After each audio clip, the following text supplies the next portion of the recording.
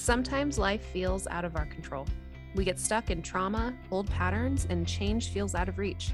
Sometimes it feels like fate. We want to help you break out of old, unhelpful patterns and become healthier. We're Fate Resilience, taking control of the outcome. With licensed therapists Jennifer Oxford, Taylor Madsen, Haley Mayer. Okay, guys, our top rated episode was self-care. Imagine that. One of our first episodes to drop. is it the top rated because it's at the beginning, so that's where people start, or is it because of the content? are you Well, being these cynical, people- Taylor? I All these might be a people little made cynical. it this long. No, I don't blame you. It's probably because we started recording these lengthy parts of everything else. But why do Can we I like just- self-care, guys? I often refer people to that one because I want people to continually reevaluate whether they're really experiencing self-care and self-compassion or if they're just dissociating into like the void. And that's a question I definitely I need to keep asking myself. It's not like, oh, I figured that out and I will forever know it. I have to continue working on it. Mm-hmm. I like self-care because I can't think of anything in therapy that you can work on when your self-care isn't up to par. It's Yeah. that important. I also feel like I think we're going to do a whole thing about burnout, but I really do feel like this is the thing that helps us be able to get ahead of that and be able to know, okay, I need to make sure that I'm checking in and realize that I'm worth putting this much time into it. Sometimes we think of ourselves as being the scapegoat and we can just deal with it because we're good enough. But I think self-care allows us to see like we're worth putting in the time and maintenance needed for a human being. We say the human life is, we can't quantify how much it's worth, yet we don't put enough into how we have a quality of life. So I love self-care in that aspect. Let's first define what self-care is, and then we can talk about what it actually looks like Let's doing, do that. Okay. and then do the why. Now, when we define things, because my last name is Oxford, do I get the final say on what no, I'm just kidding. I think that's how this works. I'm just kidding. So you want to let's define self-care.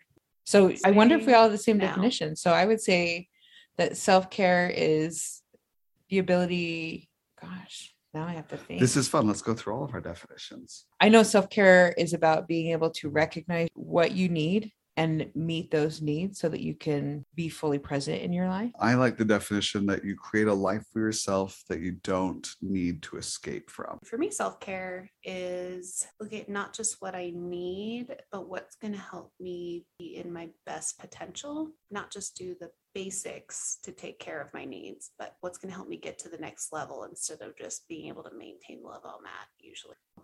I like that, Haley, because what you're really saying is self-care is beyond survival. Yes, because I've got women, and we'll talk later about what self-care looks like, but I've got women who they say, well, my self-care is taking a shower each day, and that's my self-care moment. And I'm like, no, that's you having appropriate hygiene.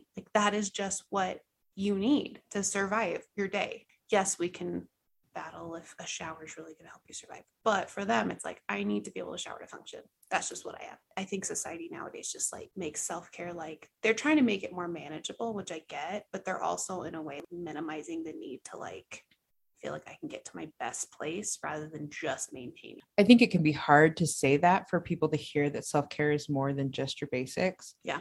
And I say that because it's true. As I'm sitting here, I'm thinking about people who would be like, but Haley, what if I don't get a shower every day? Isn't that self-care to get a shower? Mm-hmm.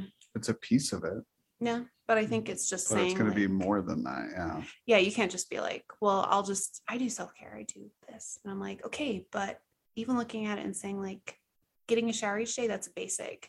Getting a really nice body wash that when you smell it, it just makes you feel less stressed. That's more self-care than just the fact of getting the shower, right? And I'm not saying you have to spend an hour in the shower with that, body wash and smelling it and just being I just want to be in this world and that's it. It's just the idea of saying, that's you bringing this need you have and putting it into this better place, right? I'm not saying it's 5 steps above, but even in just this better mind frame of you get out of the shower after you use that body wash and you're, that was just nice. As you're talking, one of the ideas that comes to me is this understanding of objectification, right? When we've objectified ourselves as an object, that I'm doing self-care is more than just cleaning an object and making sure the object functions. It's actually treating yourself like a person who has value and who has needs and has emotions. We three did not treat ourselves that way for a good while. I think in general too, we have all in different situations, and I'd say probably grad school did this to me too in different ways, just the need to achieve and get things done that were being expected of you. It wasn't like a, oh, maybe get this done, this could help you, but whether it be a really high demanding job or school, yeah, we've had a lot of experience of not doing self-care. It's a lot of avenues to practice that. The trauma's coming back. It's okay. Let's go with that, Taylor. But I like this concept that you bring up of this. If you're not already just doing basic maintenance on yourself, yes, start there. Like, absolutely. Yeah, let's just cover quickly the basic things. So what does a person need before we can talk about what's beyond basic needs? I think you look at Maslow's hierarchy of needs, definitely, right? It's the idea of shelter, nutrition, those basic things that help someone survive. You need to have those available. And then also hygiene, right? Back to that original example.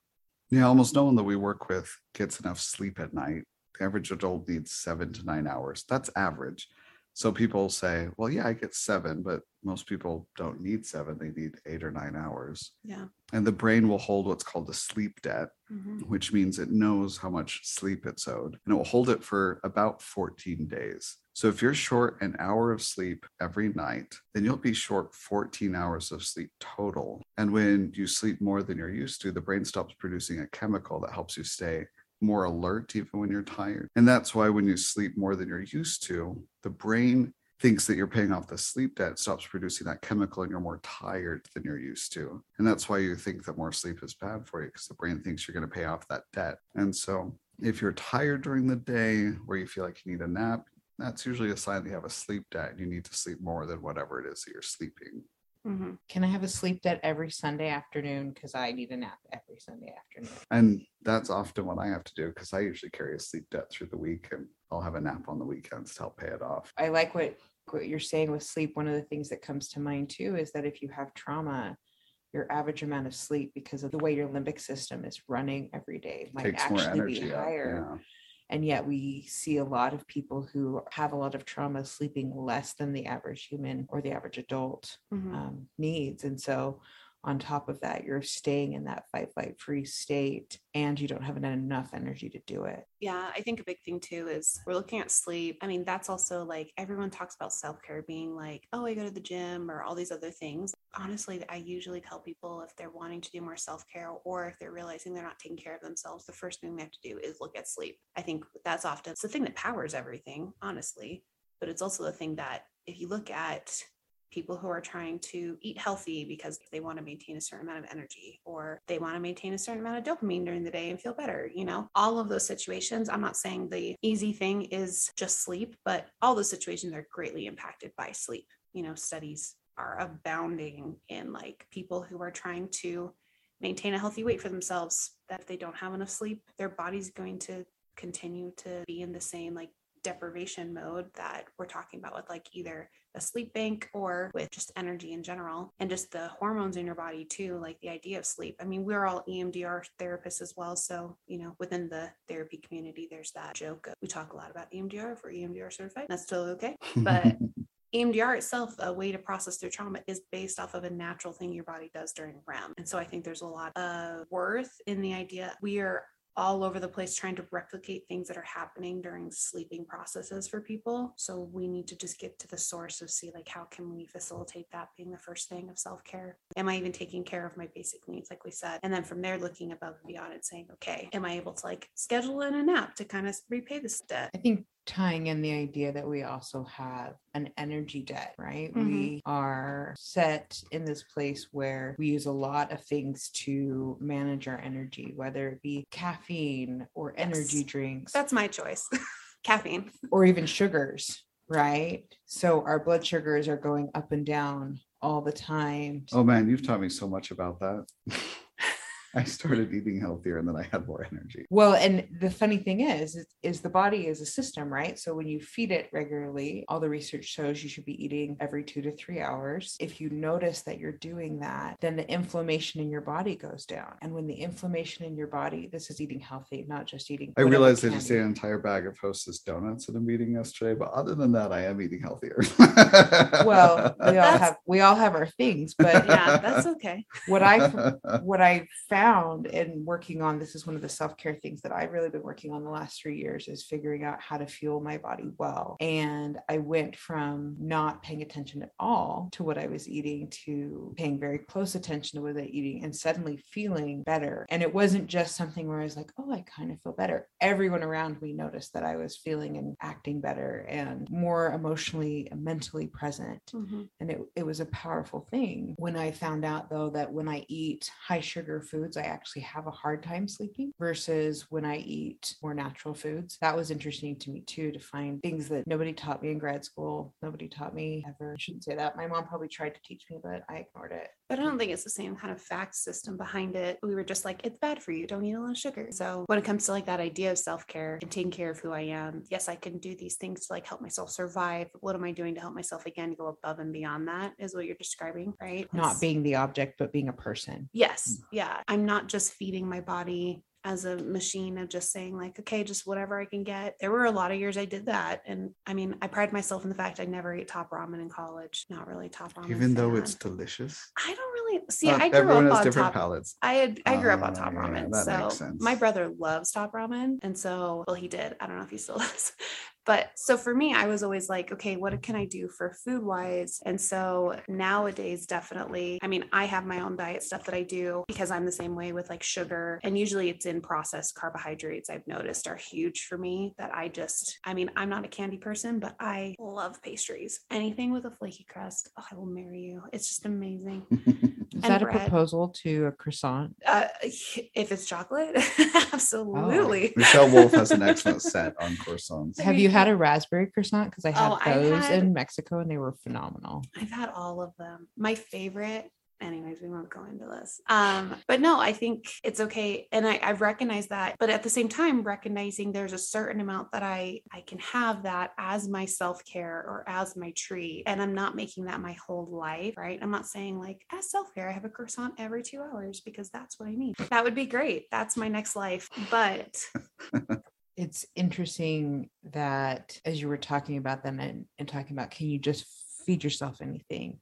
We go back to this idea of you're not an object. You're not just a car and whatever gasoline is going to get you to go the fastest. And I think we have a society where we do a lot of that with caffeinated beverages and sugars and stuff like that, where it's like, I just need energy versus what Taylor was talking about, which is creating the energy through healthy sleep, healthy eating, even other things. If we go to surroundings, right? If we go next to what is self-care in your surroundings, that's a big jump. Do you have a safe surrounding? yeah, or even just a surrounding that brings joy in some way. I think that is something that we are all owed. And that's basic need we all need to have. You know, there's a reason we don't just live in white walls and everyone just does that, right? So you're validating that my throw pillows are part of self-care. Yeah, and you can tell your husband you need more of them too. That's okay. The people we surround ourselves with. Yeah. Mm-hmm. Absolutely. And the idea of just sometimes visual images, pictures, good memories can be self-care, right? Creating memories is one of the things that I really value. And so I put up pictures of vacations that I've been on and people that I love. That helps me feel connected. Yeah, no, I think there's also the idea too of the whatever you find as beauty, whatever you find as something that's enriching to you. Essentially, like if we're really going to get down to it, like the definition of self-care is enrichment, right? It's not just maintaining, it's enriching whatever it is I'm having. That's a good connection that we said it's not survival, but using that word of what's actually enriching us to start saying, when am I moving beyond objectifying myself to enriching and treating myself like a human? Yeah. So what is something that we do different outside of our normal routine once in a while that helps us recharge our batteries beyond sleep and food? Is it going to a movie once in a while? Is it a vacation? Is it going up to the mountains or beach or meadow if you live in Kansas? Sorry, I used to live in Kansas. If you're in Kansas, I love you. Well, just being in nature in general and asking yourself, how long has it been since I've been in nature? And that could be as simple as, now that the weather's getting warmer, I love just being in my backyard, just being outside when it's not 30 degrees and there's no snow on the ground. And one of the things that we do for self-care is we plant things, and we do projects around our yard to make it enjoyable so that I can go out and just relax. And it really is, it's enriching, like Haley said. Binge watching TV or playing video games for a long time is not self-care. And the reason why is because that's numbing, that's escaping, which it's also biologically, it's creating a different type of connection between getting that need met and how we're, how that's actually happening. I just finished a book all about that. And it talks also a lot about the idea of, with things like play, with things like nature, those things go back to those basic needs that we have. And what electronics do is that it's a man-made version of that, which, as we know, with man-made chemicals, and let's just look at the grape flavoring that we see in things, that doesn't taste anything like it. Grape drink. I know. But I mean, we try to create these versions of it, and it just, I'm all for technology. I mean, we're on a freaking podcast, right? We're like, we're against technology, but listen to our thing. But I think there are great outlets and great uses for it. But when we use that as our only way to take care of ourselves or to relax and let go, I think we're definitely cheating ourselves out of the actual feeling that we're going to get and the actual enrichment we're going to find from it. Well, and one of the things, Taylor, you used the word numbing with the idea of some of the behaviors that we do.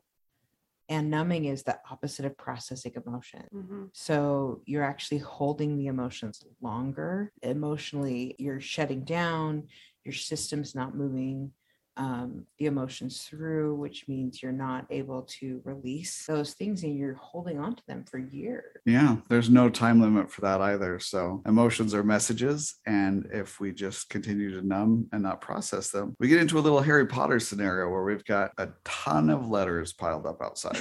I was like, which part of Harry Potter? Oh, I thought you were going to go to the bring up? Horcrux. I know, where we me just start too. doing this evil piece of ourselves that's hanging around our neck. That's Just where I went. Hangs different I mean, places. my Horcrux is, I guess I shouldn't disclose that.